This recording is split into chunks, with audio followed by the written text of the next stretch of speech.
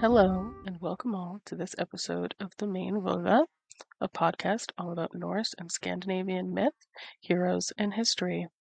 I am your host, Hilda, and I want to thank you for returning to my comfortable corner of the world for more Norse knowledge and for accompanying me on my spiritual learning journey. Today, we are in the heat of the summer. July is bearing down its sun and its radiating warmth upon us, and I have come to you with a new myth, so titled Hymiskvitha, or The Fetching of the Cauldron. This myth is one that I have heard before.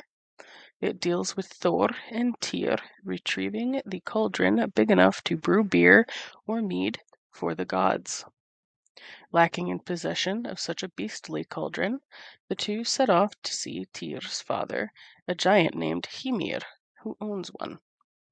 This poem also tells a tale of Thor in his first mighty battle against Jormungandr, the Midgard serpent. Before getting started, as always, the trigger warnings included in this episode are animal death, decapitation / beheading of animals, and unprovoked assaults / attacks upon people. I have laid out the premise of this myth, so now we can just dive right in. Hymiskvitha. A long time ago, the gods came back from hunting, but they started feeling thirsty before they were done eating. They waved their wands, looked for omens in blood. They learned that Aegir owned some cauldrons. Aegir, giant from the stones, sat there happy as a child. He looked much like Miskorblindi's son. Thor, son of Odin, stared fiercely into his eyes. You will often provide a feast for the gods. The argumentative god frustrated Aegir. The giant immediately sought some revenge against the gods. He asked Thor to fetch him a cauldron.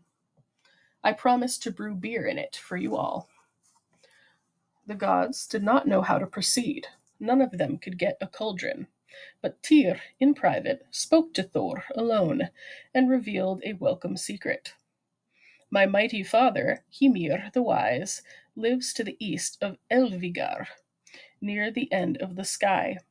He owns a cauldron that's a mile deep. It's the biggest cauldron of all.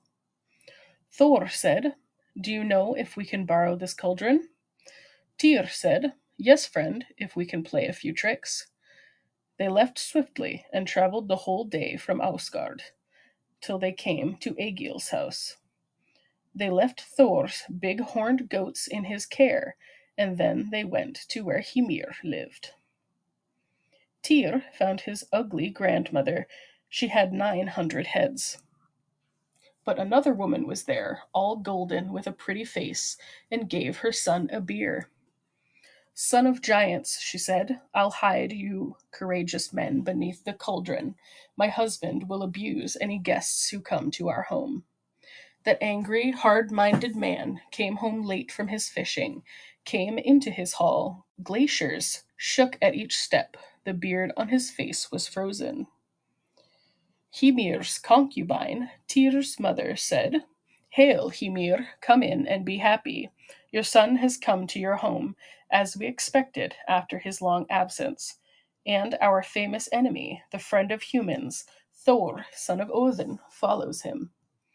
You see them sitting beneath your own hall's roof, there hiding by the wall. The giant reached out and broke the wall and snapped a beam in half. 8 cauldrons shattered, except a well forged one, which fell in one piece.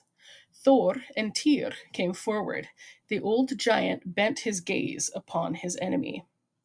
His thoughts were not kind when he fixed his eyes on Thor, killer of giants, here in his own home. But the giant ordered 3 bulls killed. Reluctantly, he ordered them cooked. They beheaded the bulls and brought them to the cookpot. And before he went to bed, Thor, son of Odin, ate 2 whole bulls of Hymir's. Gray haired Hymir saw it would be costly to feed the hunger of Thor. If all 3 of us want to eat tomorrow, then we'd better go fishing. Thor said he was willing to row and fish if the bull giant would let him have some bait. Hymir said, Well, giant killer, if you're brave enough, go out to my herd. You'll find some bait there. I suspect you'll find it easy to take some bait from one of my oxen. So Thor went quickly out in the forest, and he saw before him a black ox.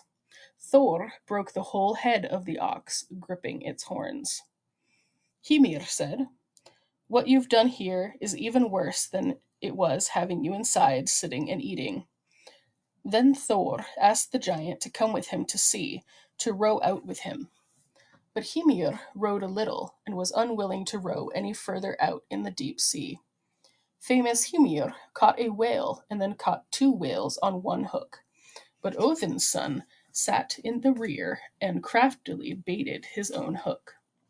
Thor, friend of humans, enemy of the serpent, put the ox's head on his hook.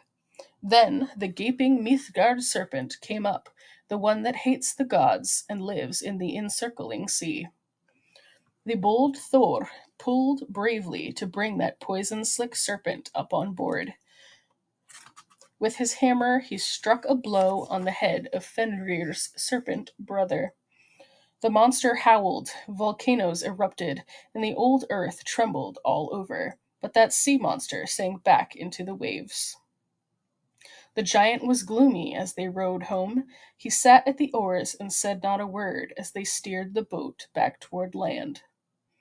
Hymir said, "Share my work with me, do your half, either take the whales to my house or stay and tie up the boat." Thor went and grabbed up the boat and oars. He didn't bail out the water. He just lifted the whole thing, and he took the whole boat, with its oars and buckets. It was a good boat, to the home of the giant. Thor carried it through the forest. But the giant was still angry. He demanded a test of strength from Thor. He said it was no test at all to row a boat, but a truly strong man would be able to break his cup. So Thor took the cup in hand, but he broke a stone trying to shatter that glass cup. Then he threw it through a wall, but it was brought back unbroken to Hymir. Till Hymir's pretty concubine told Thor a useful secret. Hid it on Hymir's head. That giant's skull is made of harder stuff than any cup. Thor stood up vigorously. He summoned all his godly strength. He left not a mark on that giant's head, but the wine cup broke into pieces. Hymir said, "I know my loss is great when I see my cup fall broken at my knees. I know that I will never again say, 'The drinks are ready.' The cauldron is yours, Thor and Tyr, if you can carry it out of my house." Tyr tried twice to lift it, but the cauldron remained unmoved. Thor, strong father of Modi, took a turn. His feet broke through the floor when he lifted, but he lifted that cauldron over his head, and the chains that held it broke and rattled at his heels. They walked a long time before Thor, son of Odin, turned around to take a look behind him. And he saw, coming from the rocky east, Hymir with an army of giants coming at him, some with more than one head. Thor drew the cauldron down from his shoulders and stood ready to fight. He threw Mjolnir, his killing hammer, and he killed all those lava giants. They didn't walk long before Thor, son of Odin, saw before him one of his goats half dead. The goat was walking with a lame leg, and this was caused by lie-telling Loki. But audience, you have heard all this. This story is often told among the stories of the gods. It's told how Thor was paid back by the lava giant Egil. Thor took both his children. Then Thor, mightiest of gods, returned to Asgard with the cauldron of Hymir, and now the gods drink good beer every winter's day in Aegir's hall. This month's Facts and Finds episode comes from BBC.com as part of their World's Table/Food and Drinks topics. This article was published on the 20th of June 2023 by Maddie Savage and Benoit Derrier. By studying dig sites, sagas, and ancient cookbooks, a culinary archaeologist is recreating dishes the Vikings ate and rewriting the popular view of these people in the process. Replica tools inside of a reconstructed Viking-style building. He dresses the part and dons clothing worn by Scandinavia's infamous seafarers. Sera has a makeshift kitchen setup at Gunsgard, a reconstructed Viking Age farm just north of Stockholm that's one of a number of locations across Scandinavia where he gives cooking demonstrations to tourists. While the word Viking is often used to describe anyone who lived during the Viking era, Sera explained that it should technically only refer to the pirates and pillagers who traveled across northern Europe between the 8th and 11th centuries. He said that most people during this period weren't bloodthirsty invaders, but worked as farmers, fishermen, crafters, or traders, and he's made it his life's mission to research and recreate the kind of dishes that dominated their everyday diets. I like to eat, and I like to eat good food, so I was curious, what did the Vikings eat? Said Sera, who initially studied the food from ancient Rome as an archaeology student by recreating dishes from the 1st to the 5th century cookbook by Dr. Ray Coquinaria. He then reconstructed, cooked, and tasted his way from the Iron Age to the Middle Ages before focusing on the Viking Age during his graduate studies. Today, having established that Vikings were much more farm-to-table locavores than meat-loving hunter-gatherers, Sera is now considered one of Scandinavia's leading authorities on culinary practices of the Vikings. Sera says that studying what the Vikings ate provides a better understanding of their technical skills and ideologies, as well as how people in that area socialized. By recreating food, you can get an idea of being there, he said. That makes it easier to understand the society, the whole world, at the time. Sera began experimental cooking, Viking cuisine, on a larger scale as part of an assignment for Lofoten Viking Museum in northern Norway in 2010. There was a reconstructed longhouse, a long, narrow wooden building with a typical Viking hearth, and inside, Sera started to create Viking-inspired recipes, such as a wild leaf herb and cheese pottage and roasted turnips served with butter for tourists, washed down with whey. This experience sowed the seeds for a recipe book, and in 2013 he teamed up with fellow archaeologist Hannah Thunberg to write it.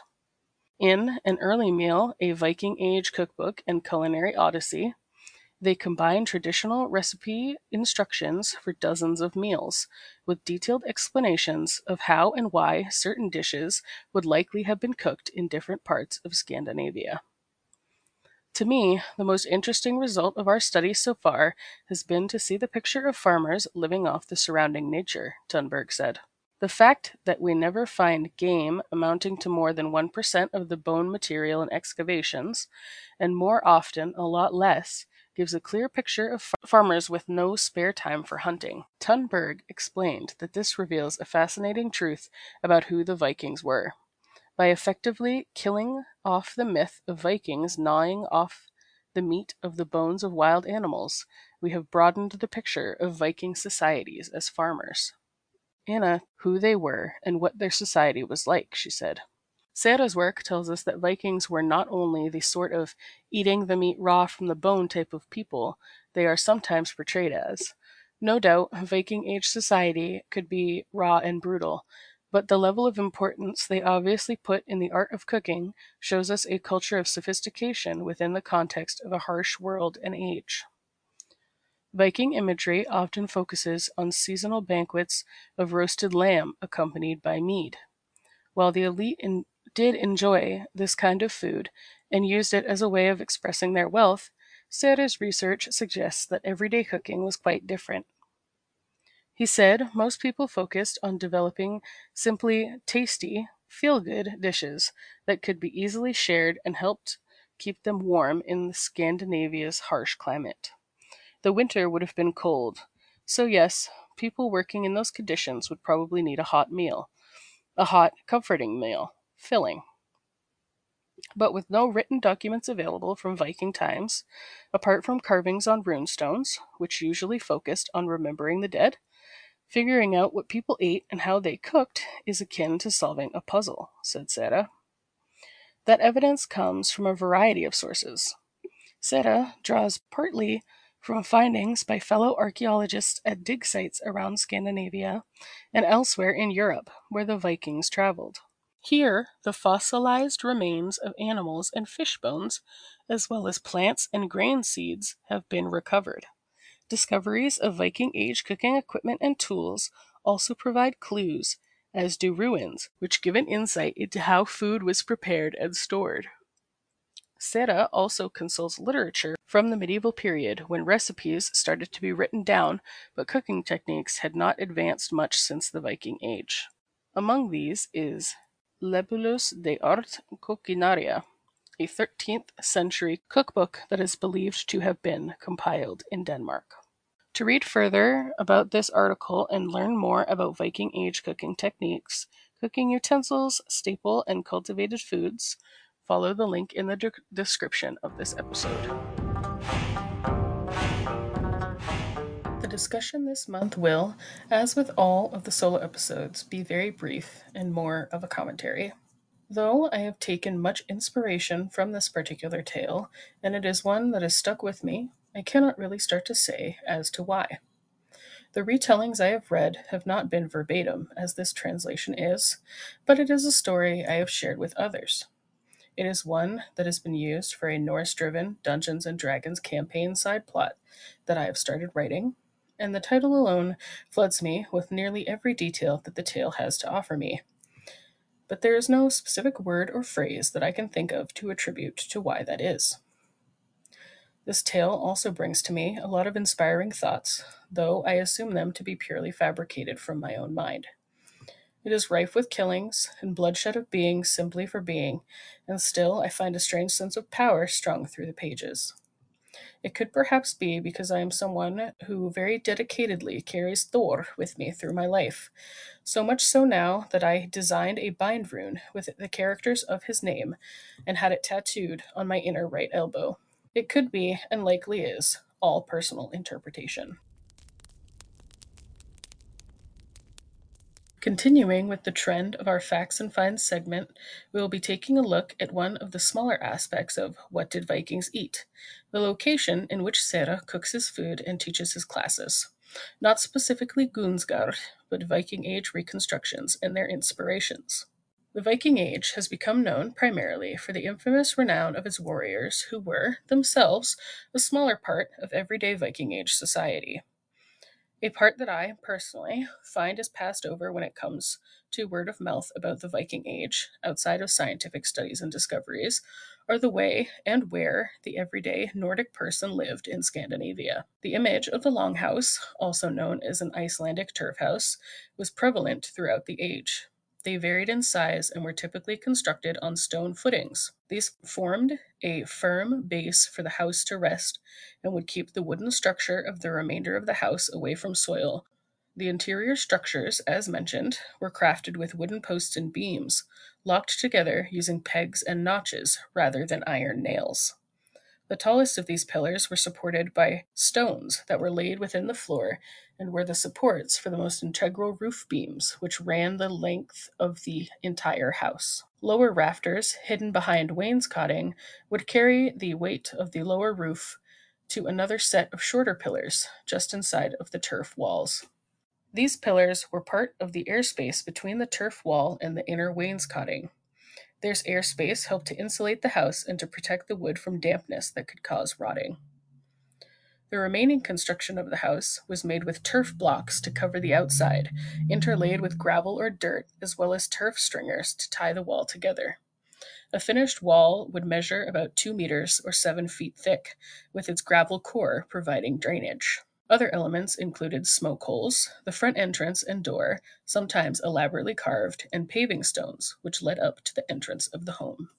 These longhouses also had different layouts, but one that has been reconstructed is Stong, a prosperous farm with a more elaborate addition to the main room of the house.